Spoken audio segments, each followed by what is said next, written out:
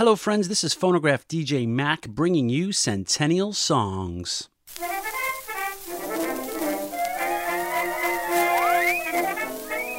Taking a look back 110 years ago to a sharp-tongued monologuist vaudevillian who had a short recording burst amidst a long recording career. Comedian Murray K. Hill. Born Joseph Tunnicliffe Pope Jr. in 1865 in New York City, his family moved to the Midwest soon after. We can surmise he took his name from the Tony section of New York City. His evolution into the ragtag, quick-witted comedian he was known for being has murky beginnings, but we can trace his performing roots back to the late 1890s, which gave him at least 10 years on the road touring in vaudeville shows to hone his patter before making it to the recording studio for Edison for the first time at the age of 42 in 1907 with the title In the Good Old Steamboat Days. This one recording led to more for Edison, Victor, and a few for Columbia. You can hear these performances as if they were taken directly off the vaudeville stage. He seems to be not one to try new material, as his monologues were well worn, but did change slightly with each recording, a testament to his improvisational style. His animated singing style always conjures images of him, and I find so expressive. Not much biographical information is out there about him searching online and through my books. He's someone I've always experienced mostly through listening to his recordings.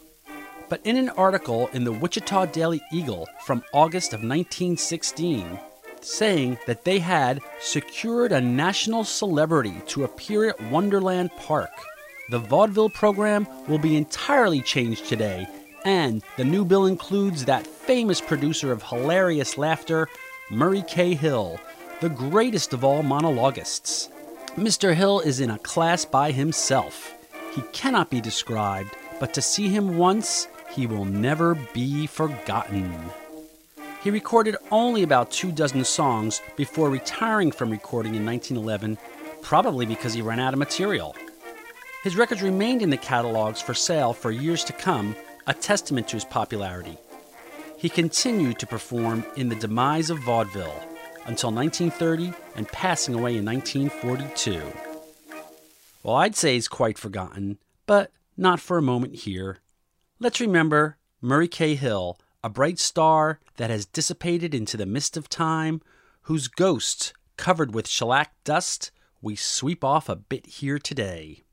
Speaking of goats, here's Murray K. Hill with Grandma's Mustard Plaster, an Edison cylinder record from 1909, this week's Centennial Song. Good evening, ladies and gentlemen, and you too, Professor.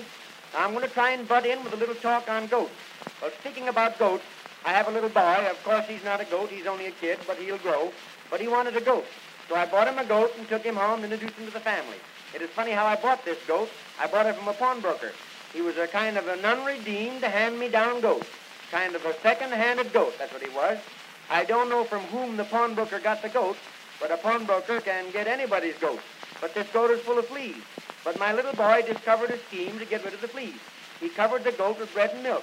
The fleas ate the bread and milk. They got so fat they fell off the goat. Then my little boy says, "Get up," and they drove away and left the fleas on the sidewalk.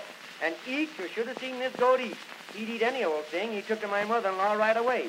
But, Professor, I was going to sing you a little song entitled My Grandma's Mustard Plaster, but I left my music at home. I see you have a piano. Now, I'll tell you what we'll do. You tickle the piano, and I'll see if I can spread the plaster. That's the idea. I had a pain, it was under my vest. In fact, this pain, it was in my chest. I asked my grandma what I'd take, and a mustard plaster she did make. You should have seen that plaster draw, the hottest one I ever saw. It drew so hard it tore open my vest and drew my lung right out of my chest.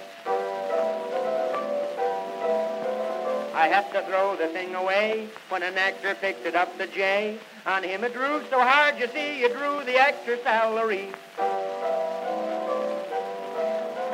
Of course, that made the actor sore. He stuck it on the theater door. The company were playing Faust, the plaster drew and it packed the house.